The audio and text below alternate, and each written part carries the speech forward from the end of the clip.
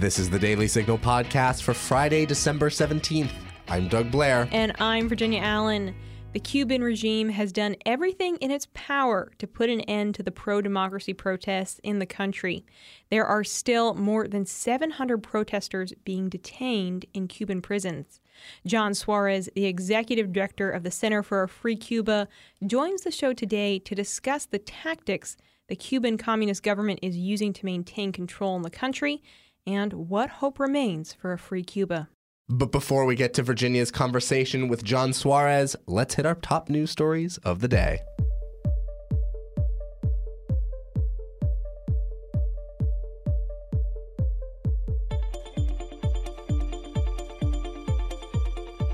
On Thursday, President Biden signed a measure that would raise the debt ceiling by $2.5 trillion.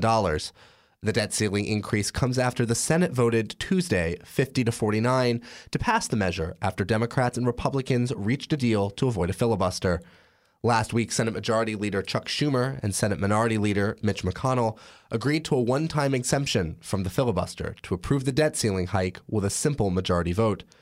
Later that same Tuesday, the House passed the bill 221 to 209, sending it to the president's desk to sign. Treasury Secretary Janet Yellen had previously warned Congress that the federal government could default on its debt if the debt limit wasn't raised. YouTube has canceled conservative talk show host and comedian Steven Crowder for the remainder of the year. Crowder is host of the Louder with Crowder podcast and talk show. This week, he received an email from YouTube informing him that he would be banned from the platform for the rest of 2021. Crowder discussed the cancellation on his show this week and shared the discussion on Twitter. As usual, they did not provide any details for the suspension. And, it's one of those things where we could say, hey, we could guess, but it's just so hard. It's like, take your pick. In the email to Crowder, YouTube said the video titled "The Left Hates Elon Musk Because He's Too Based" contained content that was in violation of YouTube's anti-hate speech policy, but YouTube did not provide any details on what the platform found to be hate speech. This is not the first time YouTube has censored Crowder. Earlier this year, YouTube deleted some of Crowder's videos and blocked him from uploading new content for a week. Kim Kardashian joined former New York Times writer Barry Weiss on her podcast, Honestly, to discuss cancel culture, how Kardashian's been a victim of it, and how it's impacted her as a person. Kardashian said, "I believe that if we cancel someone for something that they had done or said in their past, then we're not inviting them into the conversation to really understand." She added that she doesn't worry about what every single person online says. "I would never be me. That's why I think cancel culture is the most ridiculous thing, because I really do believe in rehabilitation and freedom of speech. I've never really been into cancel culture." Now stay tuned for my conversation with John Suarez as we discuss the future of the pro-democracy movement in Cuba. The Biden administration has been in power for almost a year, and the radical left has been imposing its dangerous ideology on America. Not only do they want to expand government control and promote cancel culture, but they also want to rewrite our nation's history, indoctrinate American students in our public school system, attack our traditional values of honor, liberty, and justice for all, and implement a Marxist agenda that unleashes socialism throughout our country. Here at the Heritage Foundation, we need your help to finish the year strong and prepare for the battles that lie ahead in 2022. By making a tax-deductible year-end gift right now, you'll help advance your principles: free enterprise, limited government, individual freedom, traditional American values, and a strong national defense at a time when our nation needs these principles most. Visit heritage.org/year-end to make your tax-deductible donation today. I am so pleased to be joined by the executive director of the Center for a Free Cuba, John Suarez. John, welcome back to the show. Thank you, Virginia. It's an honor to be with you. Well, we have seen so much happen in Cuba over the past 6 months. If we think back to July 11th of this year, that was a really pivotal moment for Cuba. We saw large pro-democracy protests break out in Cuba really organically. And Cuba's communist government, they acted as quickly as they could to shut that down. But leaders of this pro-democracy movement, they've been really trying to keep this momentum going. So in November, on November 15th, they organized another protest. Catch us up. What has been happening and what happened in mid-November when these pro-democracy protesters tried to kind of reinvigorate this movement? Well, I think it's important to highlight that what made July 11th different than prior protests was its spontaneous nature. It wasn't something organized by the pro-democracy movement. And many observers at the time said that that was the reason it succeeded, because the secret police and the state security apparatus would have preemptively shut down something that had been organized. So what we saw is we had this movement called the Archipelago Movement, and its most visible leader, Junior Garcia, called for civic marches in Cuba, initially on November 20th. And they did formal petitions with which, under current Cuban law, in the Constitution of 2019, in theory permits public protest when you've done your due diligence and gotten your permits.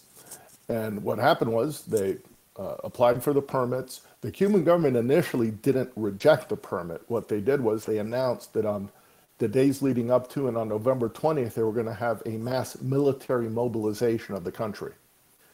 So the organizers decided, out of prudence, to move back the protest from November 20th to November 15th. When they did that, the regime formally rejected the permit applications and warned the organizers that they'd be subject to legal proceedings if they went forward.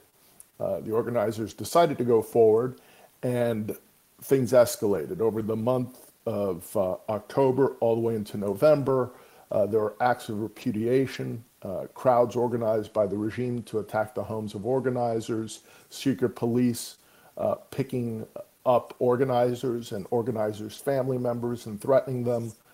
Junior Garcia's door appeared with a dead, bloodied chicken at his door. And all this combined with continual warnings of prison for the organizers. And in the final weeks leading up to the protest, they started spreading images of regime supporters that had been handed out clubs and in some cases assault weapons, things that looked like AK-47s, to their supporters to post on social media. Oh, wow. So this was leading up to that. And then on the 14th and 15th, they started rapid militarization, secret police everywhere. Junior Garcia's home was surrounded. He actually put up a sign saying that his home had been blockaded, and you could see it from the street. And what ended up happening was that the regime used giant Cuban flags to cover up his windows, so you couldn't see him. And Garcia is one of the primary leaders, correct, in this pro-democracy movement? Exactly. Okay. And so he had announced that a day prior to the 15th, he was going to go out as an individual and do this civic march solely with a white flower and leave it at a statue. And they stopped him from doing that. There was some controversy generated because after that flag came down, they didn't know what his situation was. And then about 48 hours later, he appeared in Spain, in Madrid, and gave full declarations as to what had been going on, indicating that he feared for his safety and his family's safety, and that he wouldn't have been able to speak because everything was blocked, all his communication channels. So by whatever means, he was able to get to Spain, and he's been able to make some very strong declarations in terms of the repression and the dictatorial nature of the regime. Meanwhile, inside of Cuba, there were about 80 new people that were detained and remain detained. And this is in addition to over 700 that we know of that were detained back in July that have been subjected to political show trials. And they're asking for, 20-year prison sentences and higher in many of these cases. So did anything really take place on November 15th, or was Cuba's communist government successful in really totally shutting it all down? Some individuals were able to get out to protest sites, but they were arrested and detained. One of them, Silverio Portal Contreras, who'd been a political prisoner in the past, had just gotten out a few months ago, was rearrested again.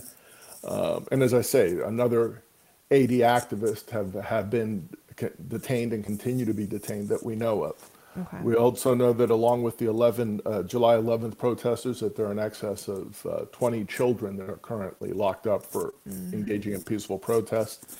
We know that at least one mother is on a hunger and thirst strike currently, demanding the release of her son, who is, let me make sure I have the age right. I believe he is, yes, 17 years of age, Jonathan Torres Farrat, and his mother, Barbara Farrat Gayin. She's has been on a hunger and thirst strike for a few days now, which is something that worries us greatly. That's what's taking place. Obviously, there have been a number of events. What we've tried to do is to organize, obtain international visibility. So around the 14th, and again now on the eve of the 10th with that Summit for Democracies that President Biden put together. We put out statements that we sent to democratic governments across the world, international agencies, also to Catholic bishops, because in the days leading up to the November 15th protest, the Catholic bishops of Cuba came out with an important statement calling for the freedom of Cuban political prisoners and for a national dialogue. And we had basically put out a request to bishops around the world to echo their message and to pray for political prisoners in their masses, especially now during Christmas. And is the Biden administration putting pressure on Cuba to release these prisoners? The State Department has had a campaign, Jailed for What? This was a campaign that was also underway during the Trump administration that would highlight specific cases. During the Biden administration, they have expanded it, especially post July 11th. They've also targeted regime repressors, first for July 11th and sanctioning them. And there were also an additional 9 that they announced that were sanctioned now after the November 15th protests. So they are doing something. Obviously, we wish they would do more. And by more, we mean backing, first encouraging other countries that have Magnitsky regs on their books to apply those sanctions against the regime repressors that they have done against so far. We've also requested they expand it to include Miguel Díaz-Canel, the president of Cuba. Oftentimes people say you can't go after a current head of state with sanctions, but the Europeans have done it with Lukashenko in Belarus, with Magnitsky, and therefore the precedent has been established that they could also do that with Díaz-Canel in Cuba. And as we know, Díaz-Canel was calling for people to combat in the streets, and we saw his paramilitaries dressed in black firing on unarmed protesters, and by any measure that's a crime in international circles. In addition to that, we've been calling on the Biden administration to carry out a public diplomacy campaign about the internal blockade in Cuba. And that's something that the Cuban regime has been very effective in their spin that the hunger in Cuba is due to the economic sanctions of the United States, which is an incredible falsehood. The reality is that the internal blockade is imposed by Cuban officials on the Cuban people. And when you say internal blockade, you mean an actual? Well, I mean that there are a series of laws and regulations in place that prevent Cubans from fishing in boats around their island. Yep. They have laws on the books that prevent farmers from selling their goods to Cubans at market. So they have to turn it over to a government agency called an acopio. And in typical communist efficiency, oftentimes the communist officials show up late, so much of the food rots rather than getting to anyone. And if you try to sell it while you're waiting, you're subject to prison terms. So you have a situation where pre-Castro Cuba was able to feed itself. And today, under the communist regime, Cuba has to import 80% of its food. And much of it is imported from the United States. The chicken people today are eating in Cuba is grown in Arkansas. It could be grown in Cuba if the communists permitted it, as it was pre-1959. And this isn't just Cuba. You saw the same pattern in Mao's China, where 45 million people starved to death because of communist agricultural policies there. In the Soviet Union, throughout its periods of the 1960s, 70s, they had to import grain from the United States, although Russia, prior to communism, was an exporter of grain, and post-communism became an exporter of grain once again to the rest of Europe. So it is clear that the communist economic model is a disaster that causes hunger, and that needs to be highlighted, and that's sometimes lost in this conversation, and that's something that we're calling for. And furthermore, in terms of the chicken that's being sold to Cubans, there is an outrage because the Cuban government is purchasing it at about $1 per kilo and then selling it to Cubans at $7 per kilo. Whereas Americans, when you go to the supermarket, you're probably paying between $2 and $3 per kilo. And obviously the salary of a Cuban national is a fraction of the salary of an American. You do the math, that's where the scarcity comes from. Yeah, absolutely. Help us understand a little bit more why in these communist regimes, like in Cuba, why is the government motivated to cut off that internal production, that the agriculture and the farming? Why would they want to be reliant essentially on other countries to provide those goods when they could be growing that within their own country? What's their motive? Well, their motive is that they want control. And in their obsession over control over their people, they're willing, and also their ideology. Their ideology is they believe that communist centralized planning is superior to markets. And the reality is that it is not. And then secondly, they want to have control. The Cuban government, even before they had shortages of food in 1960, set up a ration card. So the idea is that if you want to eat, you need to be in a good relationship with the Cuban government. Okay. The other issue is, which is one of the mistakes when we had this conversation about communism and socialism, is that under the communist regime of Cuba, if you want to eat, you have to work. If you don't work in Cuba, you go to prison. If you don't work, you're viewed as a parasite of the state. And that happens also in other communist regimes. This idea that you get a check from the government and you don't have to work is a feature of welfare capitalism, not communism. Okay. Really fascinating, John. Thank you for breaking that down. You know, one of the things that I have been wondering as I have been reading about everything that's happening in Cuba is how is the Cuban government fostering this loyalty among citizens? Because there's, you know, I've been reading about there's now, you know, a radio channel set up for private citizens essentially to inform on their neighbors who might be part of this pro-democracy movement. But, you know, maybe from the outside, it's easy to sort of say, well, why wouldn't every Cuban, if they're all experiencing hunger, if they're all experiencing these shortages, why wouldn't they all be on board to, you know, have democracy go forth in their country? Why are there still loyalists to the Communist Party who are willing to inform on their own friends, maybe even their own family, knowing that these people will be jailed, beaten, maybe even killed? Well, I think it goes back to the idea of the panopticon, which is an idea where you have the idea of a prison where everybody feels that they're being surveilled constantly, even though that may not be the case in reality. And the regime has been successful in fostering the idea of having an all-pervasive, all-powerful, 24/7 omnipotent police state. Now, they do have an incredibly sophisticated police state. The KGB actually, one of their colonels said that it was a better police state than what they had. They had the training not only of the KGB, but the East German Stasi.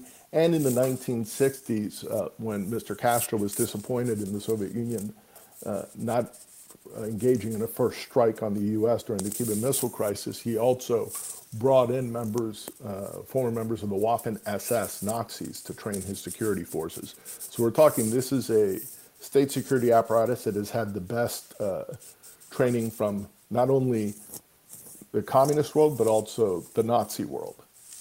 And what they have sought to do is to set up a police state in which Cubans police themselves. So they've set up committees in defense of the revolution. that spy on Cubans at the block level. And those neighborhood spying committees are themselves spied on to ensure compliance.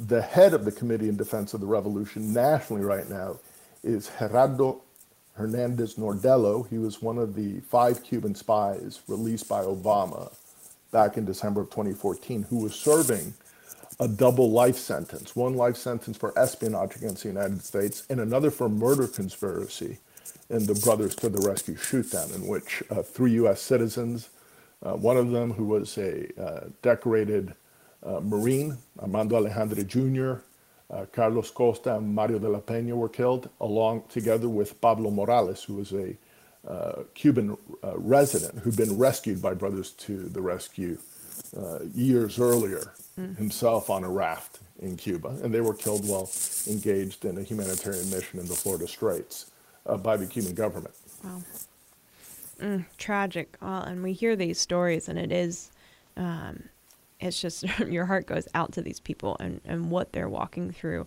on a daily basis, the things that they're facing. We've recently learned that a Cuban journalist, Mabel Paez, she was beaten in her home last week, and she told VOA that she believes that the reason for the attack is because she has been reporting on the situation, on the reality of the situation in Cuba, on the protests against the government. How common is this in Cuba that journalists are attacked by the government?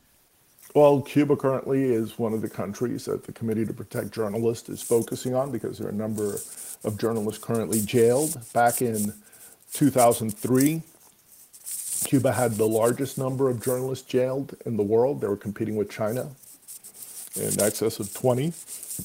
So this is not at all uncommon. And there have been cases. There was a case of a journalist who went missing and who's never been found. And he was interviewing young people this was back in 2003 during the Varela Project, which was a citizen initiative organized by Osvaldo Payá Sardinas to reform Cuba's human rights standards, to bring them in line with international standards. Mr. Payá, along with a youth leader, was killed in 2012 in what appears to have been an extrajudicial killing. But back in 2003, this journalist was interviewing a number of young people who'd been expelled from the university for circulating the Varela Project, which, according to Cuban law, was perfectly legal, but the regime was not happy with. And a short time later, he went missing. Wow. So it is a dangerous profession in Cuba to be an independent journalist and to be open about trying to provide fair, truthful news. Also, the international journalists are also subjected to great pressures. We saw, leading up to the November 15th protest, that EFE's news agency was expelled from the island, their credentials pulled. And that created a bit of friction with the Spanish government, which is a left-wing government that's normally friendly with Havana. But we've seen over the decades how the regime has been very effective with international journalists in Cuba of expelling journalists that are reporting, even if they are they're not as harsh as they should be with the Cuban government, but they do some even-handed reporting, and that's enough to get them expelled from the island. And what it does is it has a chilling effect on the reporters who remain behind. Mm-hmm. Yeah, no, I can only imagine that as a journalist, if you know, so-and-so was also just was beaten or has disappeared or has been imprisoned for their work, really makes you pause and think about what you're going to write, what you're going to say. Now, where exactly do things stand right now, and what is the path forward? Is there a path forward for the pro-democracy movement in Cuba? The path forward, and one that we've been observing now for a long period of time, is to continued nonviolent actions carried out by these movements inside of Cuba and developing and improving their strategies. But in order to do that, it also requires solidarity internationally. Mm-hmm. So what we've been calling for, based on the calls coming out of the island, especially by the Christian Liberation Movement, this movement that had been started back in 1988 by Osvaldo Payá Sardinas and still exists today with Eduardo Cardet, his successor, after Mr. Paya was killed in 2012. They're calling for a South Africanization of Cuba, that Cuba, for all intents purposes, is in an apartheid-style state that systematically denies its citizens their basic rights. And they're calling for a number of things, and we're sharing in that call, which is, first and foremost, calling on democracies to denounce the crackdown on pro-democracy activists, and to sanction Cuban officials involved in that crackdown. Secondly, calling on the UN Security Council to respond to the situation by sending a delegation to Cuba, also seeking to establish a humanitarian corridor for direct emergency assistance to needy Cubans without the participation of the regime. The regime has been doing everything to block direct transfers of assistance from Cubans abroad to Cubans inside the island. They don't permit private humanitarian agencies from reaching out to Cubans directly on the island. Another thing that we've been calling for is the establishment of global arms embargo on Cuba. Lamentably, some countries like Spain have been selling weapons that are being used against Cubans by the Cuban government, suspending economic and military cooperation agreements, such as the EU-Cuba cooperation agreement that presently stands. And, as I said earlier, applying Magnitsky sanctions against regime repressors, raising the cost of repression to individual actors in the island. And finally, obviously, underscoring the importance of revealing that it is the Cuban government that is responsible for the scarcity that the Cuban people are suffering from. The reality that buildings are collapsing in Havana due to a lack of upkeep that are killing Cubans, including young girls a few months ago. At the same time that the Cuban regime is building hotel resorts for foreign tourists is an outrage that needs to be made known. And what is the number one thing right now? What does the Biden administration need to do tomorrow in its engagement with Cuba? Well, what they have been doing that is correct thus far is continuing the policies of the previous administration to maintain sanctions on the regime, to apply sanctions against repressors. I think they should be more aggressive about it, but they have been at least taking steps in the right direction there. Excellent. I think that the important thing for the Biden administration to do is to make a harder push multilaterally to encourage the Europeans, the Canadians, and other democracies to apply those Magnitsky sanctions against regime repressors, against raising the cost of repression on the repressors in the island, and also pushing the establishment of a global arms embargo on the regime. And lastly, I think, especially from the side of U.S. Public policy, really exploring and outlining how the regime is imposing that internal blockade that I've mentioned already a couple of times on the Cuban people. Excellent. John, tell us how our listeners can follow the work of the Center for a Free Cuba. They're welcome to visit our webpage, which is www.cubacenter.org. They can visit us on Twitter at Cuba Center, and we'd be more than happy to welcome them to our we have something called Cuba Brief that comes out a couple times a week, informing on what's taking place in Cuba, and they can request that through sending me an email at john.suarez, S-U-A-R-E-Z, and John is J-O-H-N, at cubacenter.org. Excellent. John Suarez, Executive Director of the Center for a Free Cuba. John, thank you so much. We really appreciate your time and these updates. This is a situation that we are watching closely here at the Daily Signal, and so we're really excited your expertise to give us the latest updates on what is taking place in Cuba. Thank you, Virginia. It's very important to keep an eye on what's going on inside of the island. And I think, just to conclude, it's not just what's going on in Cuba. This regime has had a negative impact in places like Venezuela and Nicaragua. They've helped Daniel Ortega become a full-fledged autocrat. They assisted Hugo Chavez and helped install Nicolas Maduro, that has caused one of the greatest humanitarian disasters in the region. And that would not have happened without the continued existence of the communist regime in Cuba. John, thank you for your insight. We really appreciate your time. Thank you, Virginia. And that'll do it for today's episode. Thanks so much for listening to the Daily Signal podcast. You can find the Daily Signal podcast on Google Play, Apple Podcasts, Spotify, and iHeartRadio. Please be sure to leave us a review and a 5-star rating on Apple Podcasts and encourage others to subscribe. Thanks so much for listening, and we will be back with you all on Monday. The Daily Signal podcast is brought to you by more than 500,000 members of the Heritage Foundation. It is executive produced by Virginia Allen and Kate Trinko. Sound designed by Lauren Evans, Mark Guiney, and John Popp. For more information, please visit dailysignal.com.